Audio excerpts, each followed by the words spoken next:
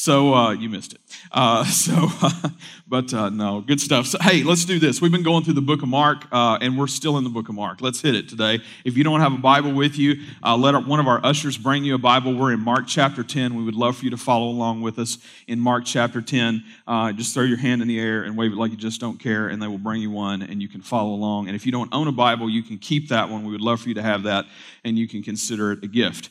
But Mark chapter 10 this morning brings about, and we've been in Mark chapter 10 for a few weeks, especially with snow days and everything else, and the devotion from the basement and all those things. That was Mark chapter 10 as well, kind of leading up to this, which I got to tell you, I had a couple people like say, that was a really good devotion. I'm like, you just don't know. Like, I was so mad I could bite a nail in two by the time that I'd figured out that my computer was not going to do what I needed it to do, and I was going to have to hold my phone in the air the entire time I was doing this while looking at scripture and all this other, whatever. But we made it through. So thank you for tuning in and all that kind of stuff. Mark 10 brings us on the heels of that passage that I shared last weekend about Jesus telling his disciples yet again that he's going to die, that he's, and Jesus gives a little more detail. I made mention of that. Jesus gives a little more detail to that to his disciples, but it brings about this next conversation with the disciples.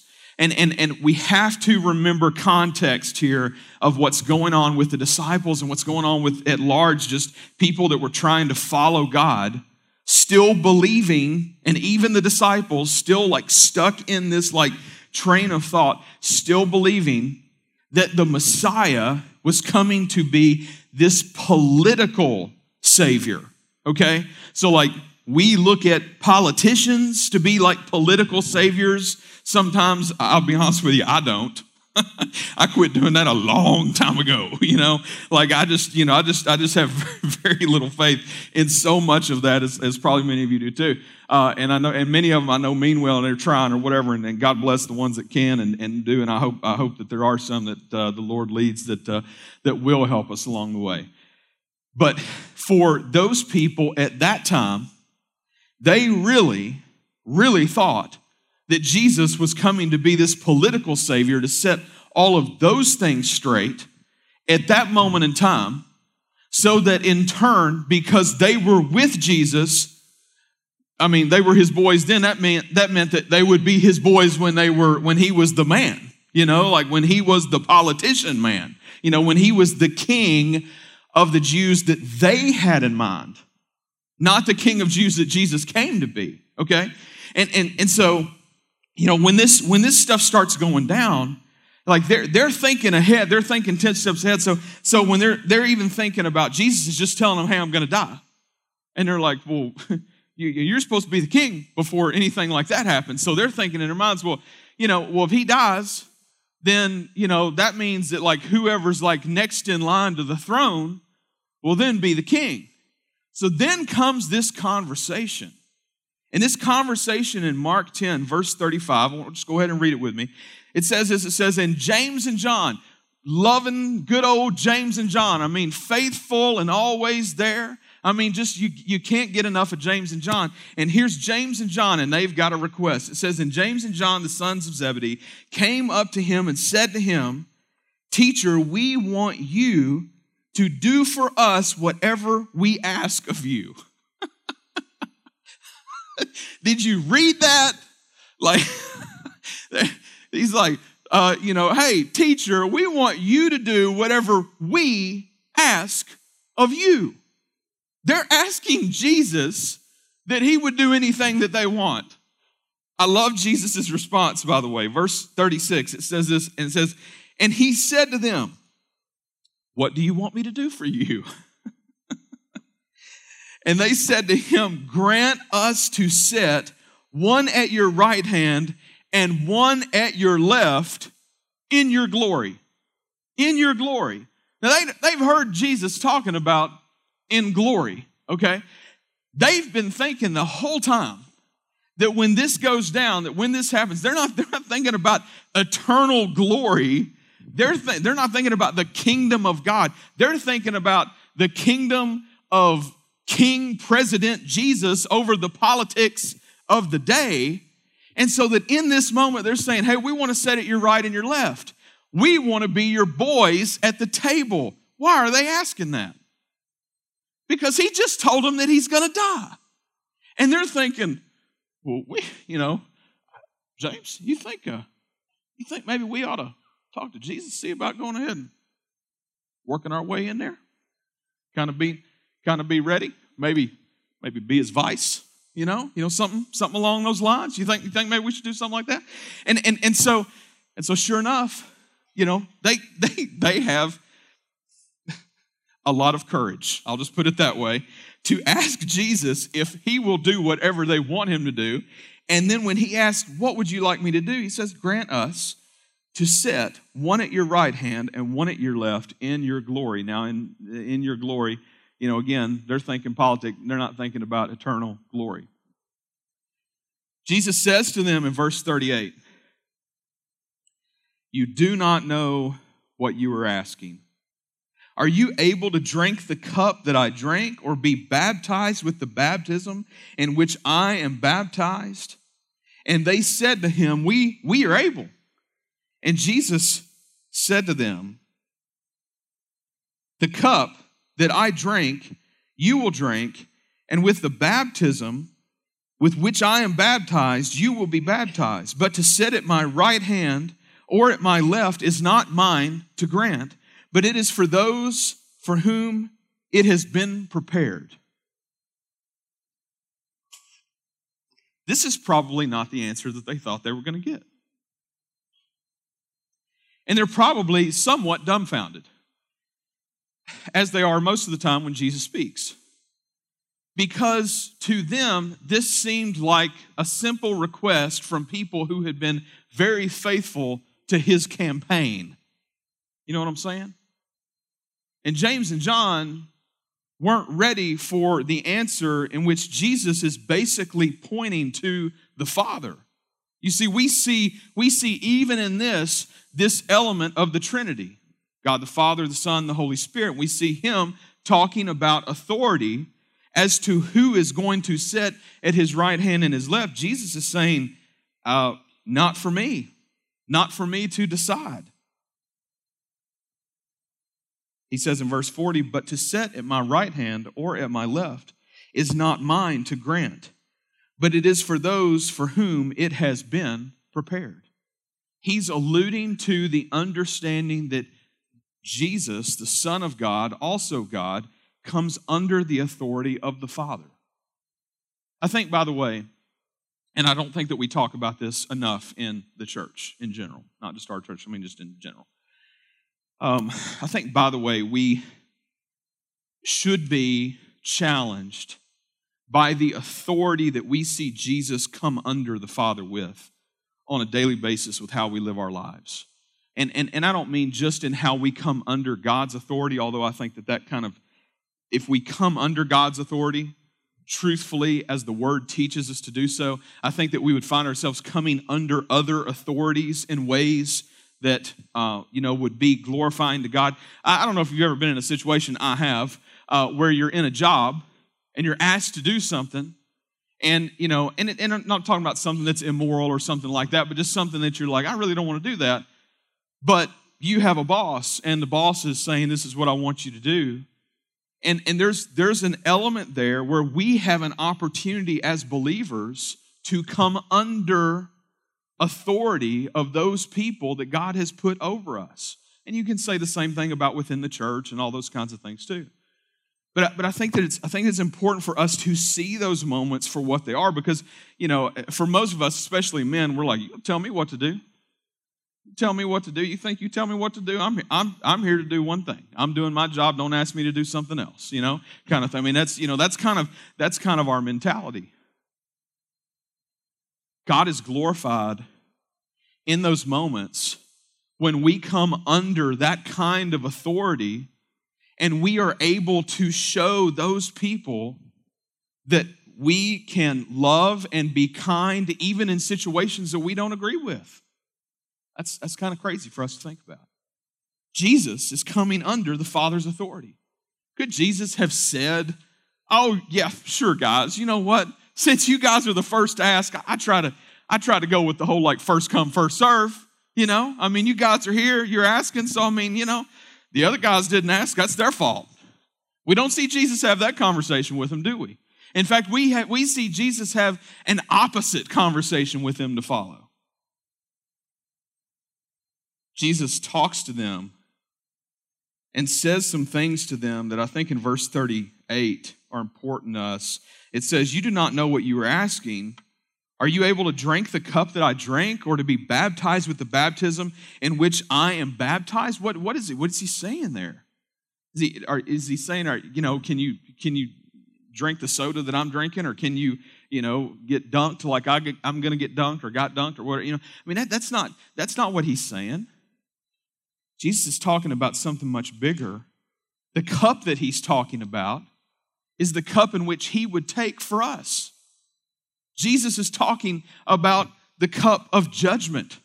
He's talking about the cup of God's wrath that is poured out on him for the sake of our forgiveness, that for anyone who would believe in Jesus would be saved. You see, this like the most important thing that we can ever understand about our life, creation, the world, pick your flavor, okay? Like the most important thing that we could understand about anything at all in this world is the understanding that we are sinners and that we need a Savior. Our sin, Scripture teaches us that our sin separates us from God. We don't want to be separated from God, and God didn't want us to be separated from Him, and so He made a way. He sent His Son Jesus, the only perfect sacrifice that could die in our place, that if we put our faith in Him, that we too could be saved. That we could be saved from our sins, that we could be saved from ourselves, and that Jesus could be the Lord of our lives. And if Jesus is Lord of our lives, then everything changes. The cup, he's saying, hey, you guys think you can drink this cup?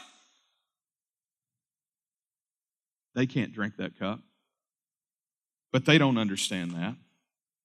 The baptism in which he's talking about is literally the baptism of fire, of suffering and death that there again, he went through on our behalf, that if we believe and trust in him, that he will save us. What are the response, these guys? They said to him, we are able. We're able. We can take a drink.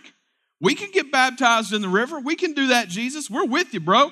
We've been here. We've been here like almost, 3 years or something, and going with you. We're trying to get it. You keep telling us you're going to die. You're kind of freaking us out about that. But hey, if you're going to go and you're going to be on the throne, we want to be here to, make sure things go the way you want. Being real diplomatic. And Jesus said to them, verse 39, the cup that I drink, you will drink. And with the baptism with which I am baptized, you will be baptized. And he's saying to them, you will suffer. You will die.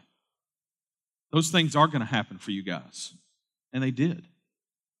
Those guys end up losing their lives for the sake of the gospel.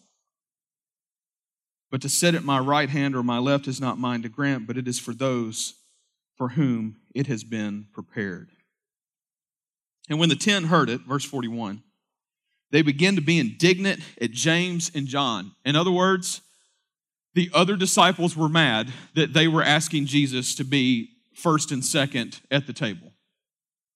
As you can imagine, like all of a sudden, like they're catching wind. I don't know if like they, caught up to Jesus as he's kind of up away from everybody else. And they're like, hey, Jesus, while we got you by ourselves for just a second, hey, let's that. And then, of course, Jesus is probably like slowing down for everybody to like catch up. And then he's teaching them these things.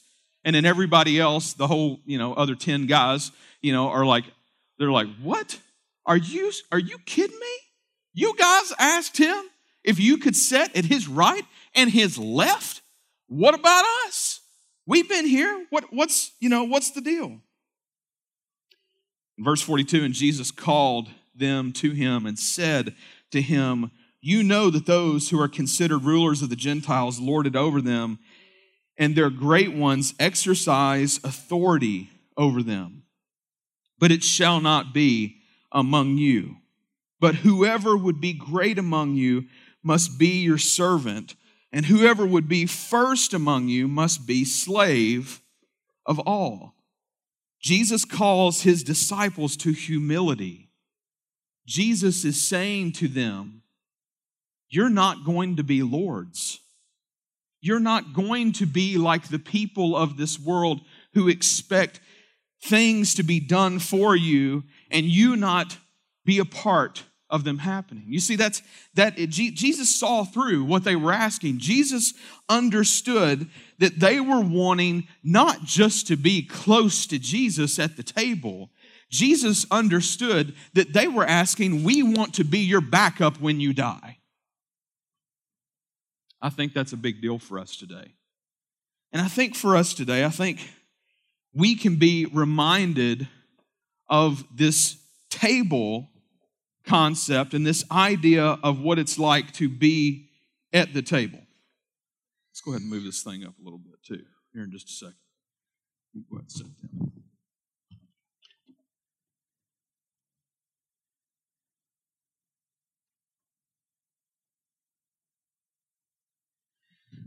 The idea of sitting at the table, especially back in those times, there would be, kind of a head chair, and I think at a lot of those tables, they were, kind of what we imagine, being big, wide, long tables or whatever, but at the head of the table, you would oftentimes have, more than one chair. You would oftentimes have, 3 chairs or whatever it is, and in these chairs, you would see, the person that is at the head of the table. And then the people to the right and to the left, those might be people of some kind of importance. The table that Jesus is talking about is this same kind of idea, the same kind of understanding, the same thing with the disciples. They understand this kind of table. They understand that this is what Jesus is talking about, and they get it. Have a seat, Jeff. Eric, where are you at? Come on up here. Lorraine, why don't you come join us? You got nothing to do. Come on.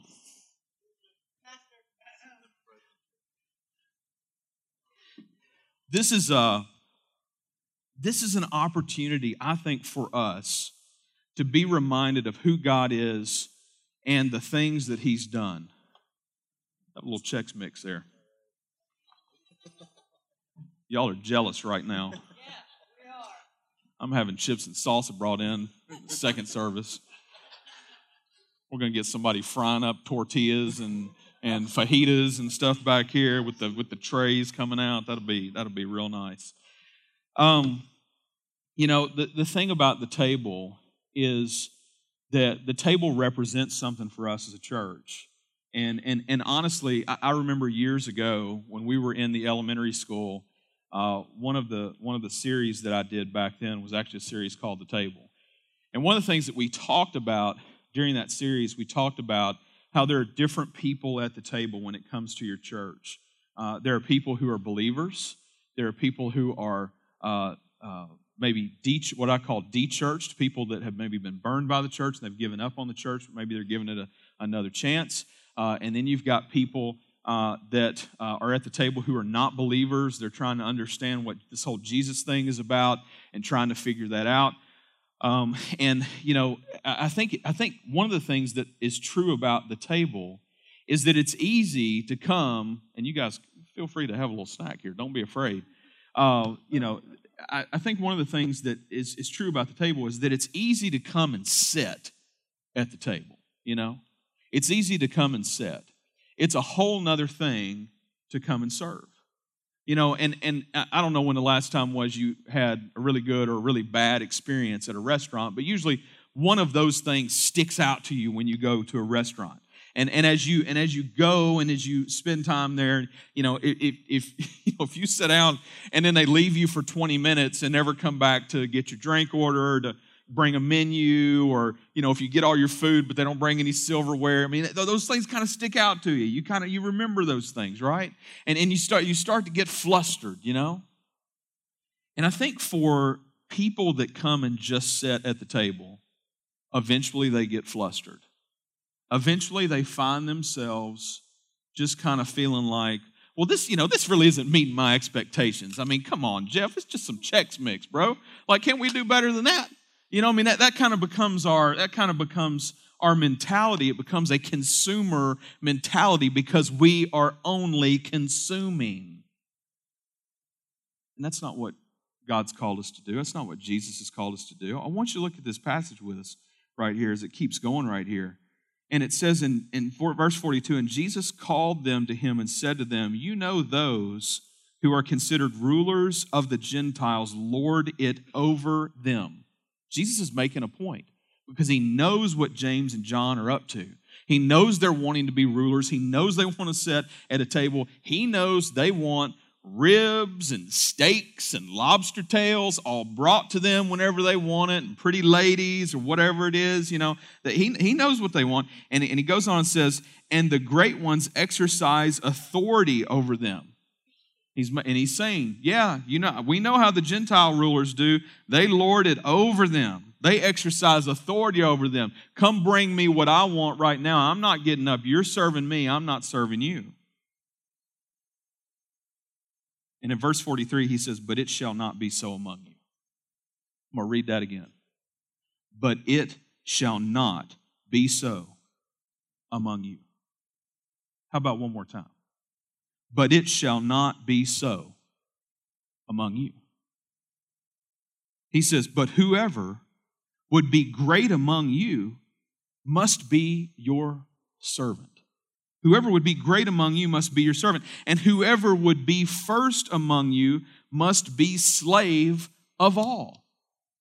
Well, that doesn't sound much like, steak dinners and lobster tails. That sounds like we got to go and help take care of people. We got to serve people. Slave? I'm no slave. One of the truths about the gospel is that when we have trusted Christ to be our Savior, we are saying, I give you all my rights. Here they are. I forfeit my rights to be who you are calling me to be and who you want me to be. Jesus, lead me with your life. Jesus is calling his disciples to humility. Not lording. Not lording. Oh, man, we would love the Lord. I mean, it'd be nice to Lord. Even just a day. Let's just go back to those lobster tails for a day. I'd take a day of lobster tails and be cool with that. I wouldn't even have to be mean to people, although it might be fun for a minute. We've got a few that know. Jesus says in verse 45, and let me say this might be the verse to the whole book of Mark. Jesus says in verse 45, for even the Son of Man came not to be served, but to serve and to give his life as a ransom for many. Now, hear me out. I'm not interested in guilt trips, okay? I'm interested in a body of believers that would seek the Lord and that they be people that would just be led by him. That at the moment's notice, that if God calls us to step out in faith, to do something for somebody else, be it a neighbor, be it serving as a part of the body, whatever it is, that we would just be faithful. That we would just be faithful. And then we'll just say this, the dreams of, hey, let's reach those people. Let's see those kids who have never heard about Jesus. Come in here, let's bring them in, let's teach them the gospel. Let's see them to be saved. You know what? Those are great dreams, but guess what goes with it? It goes with a whole lot of people who are willing to get their hands dirty. A whole lot of people who are willing to say, you know what? My Sunday mornings are not mine. I'm gonna go all in. We're gonna be there for the long haul. We're gonna get there early in the morning. We're not gonna leave till lunchtime. We're just gonna go. If we have to help get some of those kids here, if we're a part of teaching those kids the gospel, whatever facet it is, if we're a part of making things go that their parents feel welcome to get to hear the gospel of Jesus Christ, it will be worth it. But it takes people with an attitude of we have come to serve and not be lords. Not just sit at the table, but to serve at the table. Those people that serve at the table, man, they're so important to us. I look around this room. There's so many people. I thought about like who I was going to call up. Lorraine had no idea. Everybody else was included in here. Yeah, there is one more chair left. We'll get to that. And but I look around this room and I see so many people who have been faithful at serving others and serving the table. And I'll say this, too, man, thank you. Thank you for your faithfulness. Thank you for your commitment, not to 24 Church, not to me as a pastor. Thank you for your commitment and your faithfulness to Jesus. Because this is about Him. This is about Him being glorified. This is about Him being made known. We want people to know Jesus. Then it takes people to serve. It takes people to be faithful. For even the Son of Man came not to be served, but to serve, and to give His life as a ransom for many. Jesus makes the payment. I think there's a microphone over there in a chair that I forgot to bring up here. If one of y'all want to bring it up here. Thank you. I get the privilege to get to hear about people's passions and desires of the things that God is leading them to do. And one of those people, first of all, I'll put her on the spot, is Lorraine. But it's off the cuff. It's like, so who's, I like just enough element of like, who's God going to bring in here that's like going to be, oh yeah, that's the one. So God's been working on Lorraine's heart to do something to help people, especially with coping with loss of different kinds. And there's a lot of reasons why and all that, and I don't think she's going to want to get into all of that this morning in front of you, especially off the cuff without me telling her ahead of time that I was going to have her come up here. But I wanted to at least give her just a second. Why don't you share for just a second kind of what's coming up, what you're going to be doing. Do you mind doing that? You're a teacher, so you don't mind talking in front of people, right? Right. Well, grown-ups are different than kids. They're weird. Yeah, a little weird. Grown-ups are weird. No offense. But I'm Lorraine, if you don't know who I am. I will get into just a little bit my reason behind. I lived a very joyful life. I'm a joyful person. That's how God made me. That is one of my gifts. And then in November of 2017, my father-in-law passed away, and that was actually the first huge loss that I had experienced up till that point. And we knew it was better. He had cancer. It was awful. We knew he was with Jesus. We knew it was something that was right, but it still hurt. And so I found myself working through what does this mean? How do I handle what God has given me in this struggle that I have? Because it hurts when we lose people. And then that following March, I'm also pregnant, so if I cry, just ignore that part. That following March, we found out we were pregnant. And then on our way back from Texas, we had a miscarriage. That is the second big loss that I experienced within a few months. And I realized I had all these amazing people around me, but I didn't know how to ask for help. I didn't know what it meant. I thought it was my fault. I didn't understand why. And it was very confusing. And at that point, I would say my joy was very fake. And I wasn't finding my joy in the Lord or my hope. And it took me several months, and still we're coming up on a year and a half my days, if I'm honest. But through that, the pastors and the people that are surrounding me helped me work through. I knew that God was going to use this. I knew that there was something that He was calling me to do. And there are very kind people out in this audience that helped me figure out. I thought it was one thing. They talked to me. They shared their stories. And really, it was a ministry to me to get to hear that. But that wasn't what God had planned. And so as we moved throughout the months, He showed us that there was a grief share class that I believe Long Hollow was doing as well and had found success. But it helps people to understand the why, and that it's not our fault, and that it's sin, and it's in this world. In John, I believe it's 9, so you help me out here if I'm wrong. In John 9, it talks about a man being healed from being blind, and the disciples are asking, why? Why is this? What did he sin? Did his parents sin? This must be why he's blind. And Jesus simply replies with, it is so that my work can be done for the kingdom. And I know that we all have, you may not have had a miscarriage, you may not have lost someone, but we know that there still is this suffering that comes with following Christ. And so this class is meant to help us figure out where we can find our comfort and then where to go from there. And so I'm really excited about it and looking forward to it. So for those that have suffered loss recently, you're struggling with that, this is for you. And it can be something like a miscarriage. It could be the loss of a loved one that you knew physically here and now. That's going to be coming up. And you'll see more information about that. But, out of God working through a tragedy and suffering, God is bringing something out of this that's going to be healing to many people. And praise the Lord, we've got a baby on the way, yes, too. How awesome is that? Yes. So I also learned somebody else has a baby on the way this morning, but I'm not saying who. So, pretty exciting. So, but yeah. I would also like to shout out to spouses and family members. You know that your loved ones are hurting. So if they might need a push or some extra prayer throughout this week and next to be able to sign up for the class, please do that for them.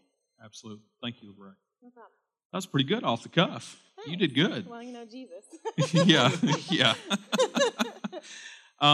So Lorraine Johnson, I didn't really introduce everybody. This is Eric Quinlan, and this is Jeff Menifee. And you've probably seen many of these folks around here. Eric's been serving with our tech crew now for some time and has been with us, I don't know, about a year or so, almost a year?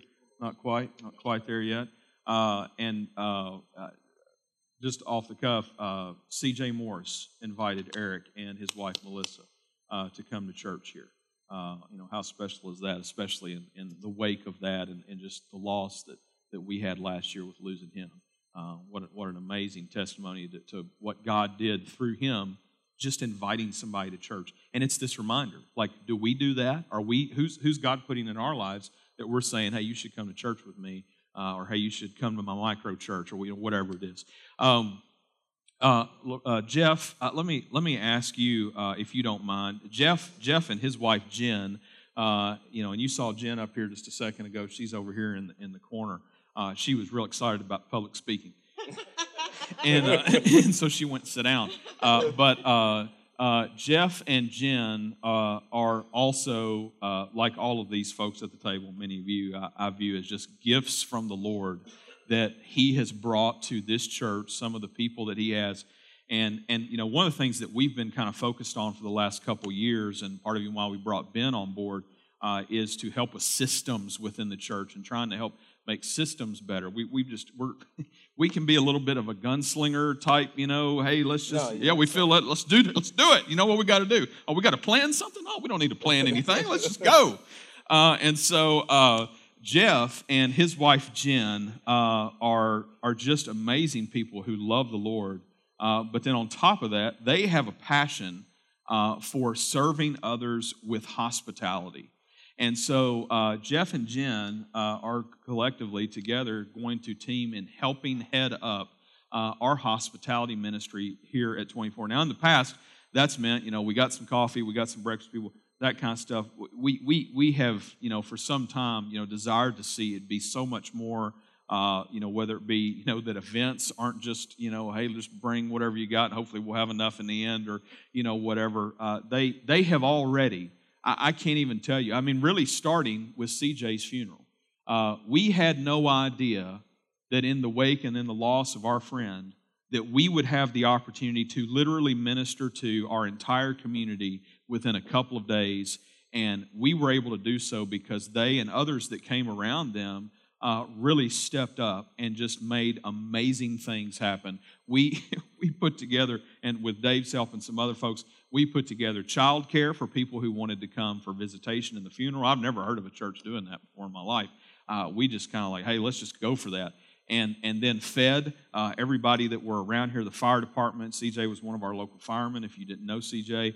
So our fire department was here nonstop through those couple of days. and all the other people around that were helping out in different ways.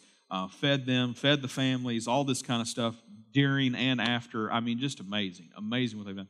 And I just bring this up because I want Jeff to just kind of share his heart for a minute, because I want you to get to know Jeff. We've all been getting to know Jeff for some time now, and I've said for a while, we've got to have Jeff up, talk about what God is leading them to do, the passion in his heart. Jeff, will you share just a minute Sure. of that?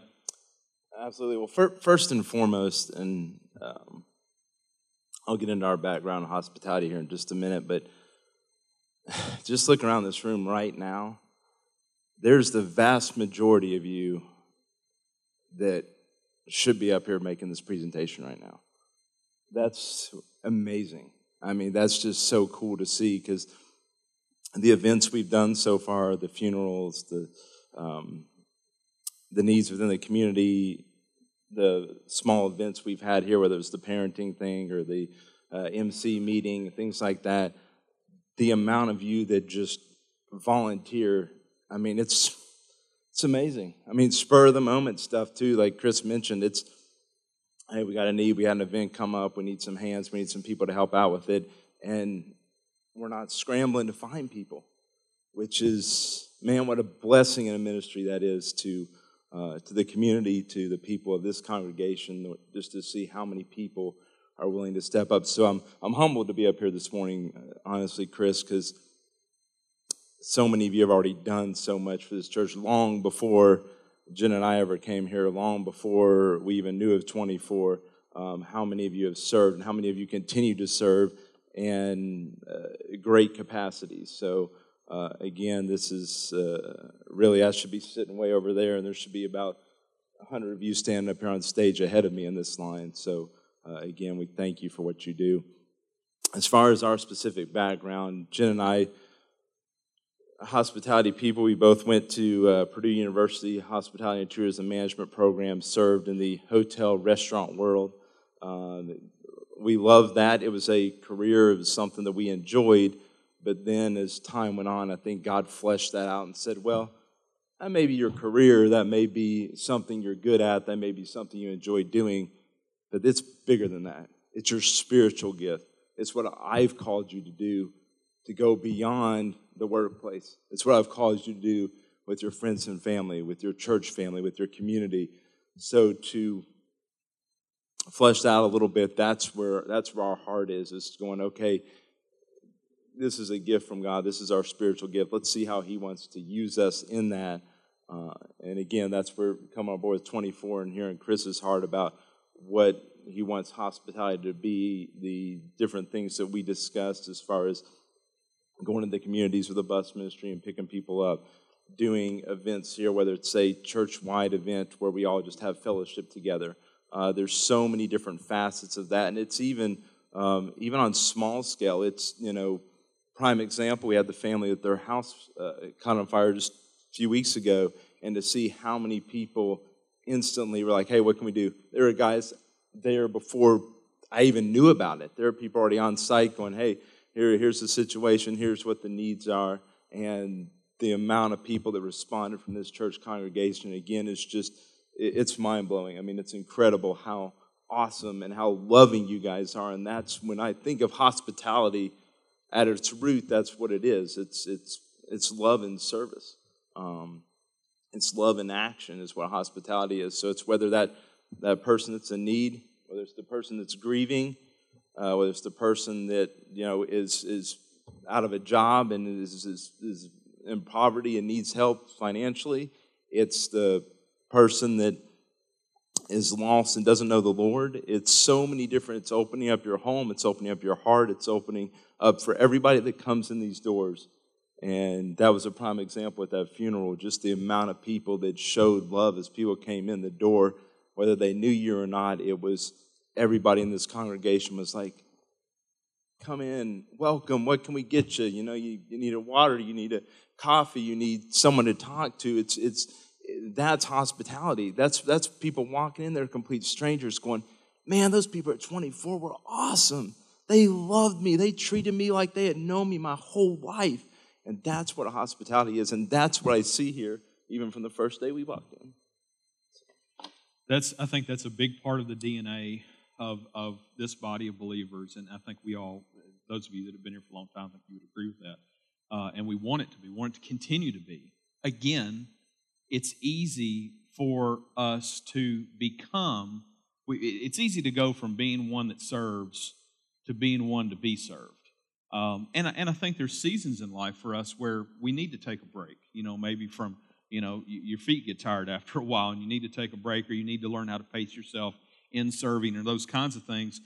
But the truth is a lot of times I think that I see a lot of people who are just amazingly gifted and talented in so many different ways that have served in the past take such an extended break that it's almost like they don't know how to get back up from the table. And they get stuck there. And I've been praying that in some of the things that Jeff and Jen are going to be leading us and doing. And listen, that rabbit hole is deep. Like I told him, I was like, we don't have time to talk about all the things that he and I have been talking about and what it looks like for hospitality at 24 because of all the ministries that ties into. And by the way, his heart is like he wants to come alongside all of you that have been faithful and are being faithful even now in doing so many of those things that are going on. But again, going back to, so many people, I think, disengage from serving because it's just easier to just sit at the table. And I'm reminded of, if you go to Luke 22, kind of the same conversation that Jesus is having with the disciples, Luke's rendition, and it says this, it says, "For who is the greater, one who reclines at the table or one who serves? Is it not the one who reclines at table? But I am among you as the one who serves."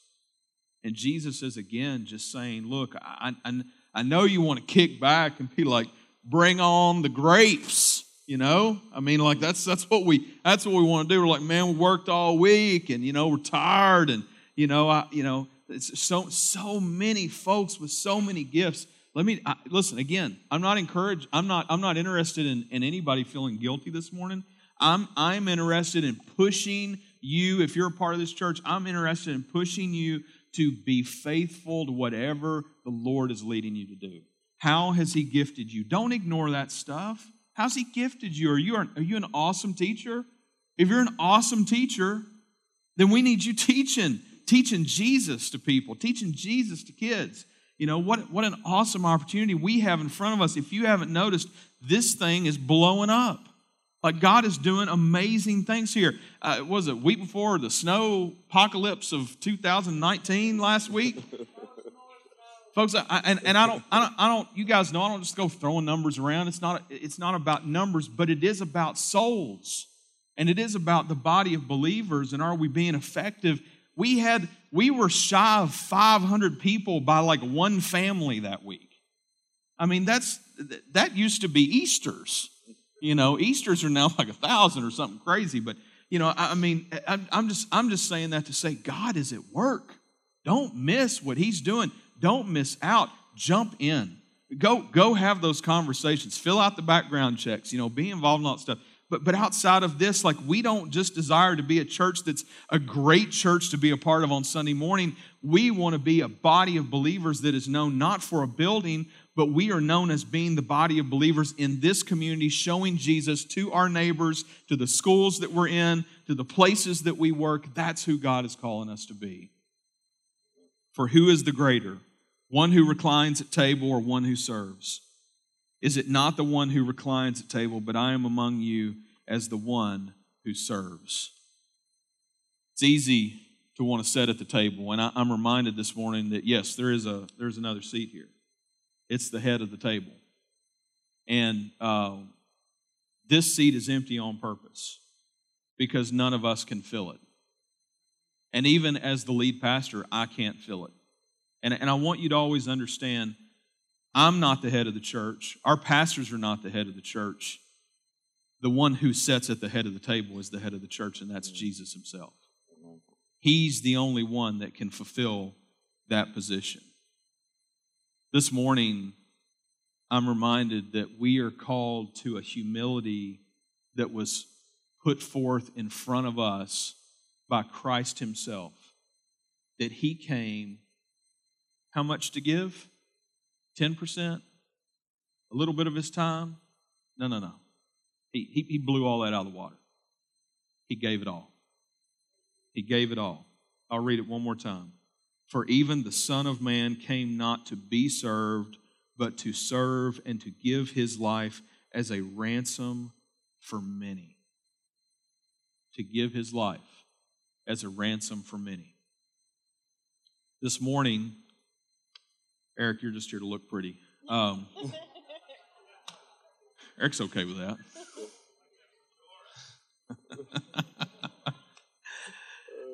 This morning, I want to segue into being reminded of the ransom that was paid. Jesus made the payment on our behalf, and he did so through the very thing that he was asking the disciples. You want to sit at my right and my left? Oh, well, let me ask you a quick question. Going back to verse 38, he says, you do not know what you are asking. Are you able to drink the cup that I drank, or to be baptized with the baptism with which I am baptized? The cup in which Jesus was talking about is this cup that most of us who have been around the church, are very familiar with.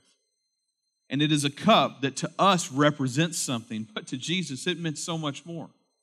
In fact, I want to read to you out of Luke 22 what Jesus says about it. It says, and when the hour came, he reclined at the table.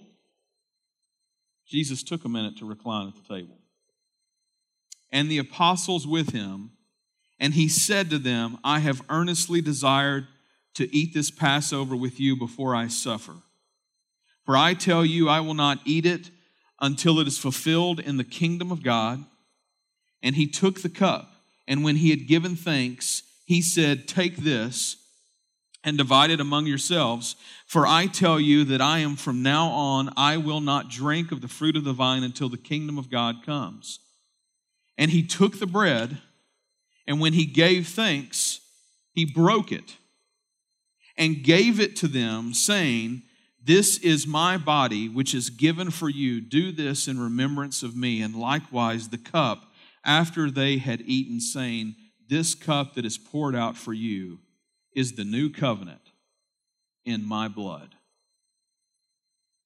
Jesus made the payment with his body and his blood, his life he gave for us. Why? Why? Is it so that we could just come at the table and just sit back? Where's that salsa? Where's those fajitas? Where's that lobster tail? Come on with that, right? No. Jesus came not to be served, but to serve. And in doing so, he gave his life as a ransom for many, that we might have a seat at the table, but that we might also serve those who come to it.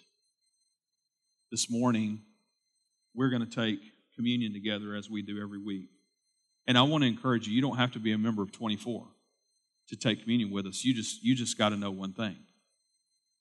You need to know Jesus. If Christ is your Savior, we invite you to come and remember and celebrate who he is and what he's done with us. As we take this time together, I pray that God is glorified. If you're here this morning, let me say this. If you're here this morning and you don't know the Lord, you're not a Christian.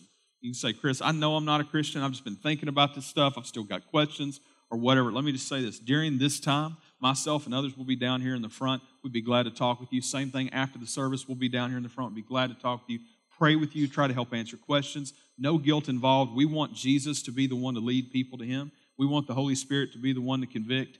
We just know that if God is speaking to your heart, you may need to be in a situation where you need to talk to somebody, and we want to be here for you. We would love the opportunity to do that. Let's pray together. God, thank you so much. Thank you so much for what you've done for us, for allowing us, Lord, to have a seat at your table, to be a part of your family. Lord, I just pray. I pray that we, as your sons and daughters, Lord, would have the opportunity, Lord, to glorify you in all things. Lord, may you be known in our lives. May others know who you are because they know us. God, as we remember you in this moment through the bread, through the wine, Lord, that we remember your body, your blood, God, be glorified. Examine our hearts. Show us who we are. Drive us more to be like you. God, help us to see the passions and desires you've put on our hearts. Help mobilize us to serve others for your glory, not for this church, not for anybody else but you. God, use us. Use our talents. Use our gifts. God, that others might know who you are. Thank you, Lord, for giving us the opportunity to be a part of your family and to do those things for your glory. God, be honored in us. Be glorified in this time. We ask all this in your name. Amen. Come.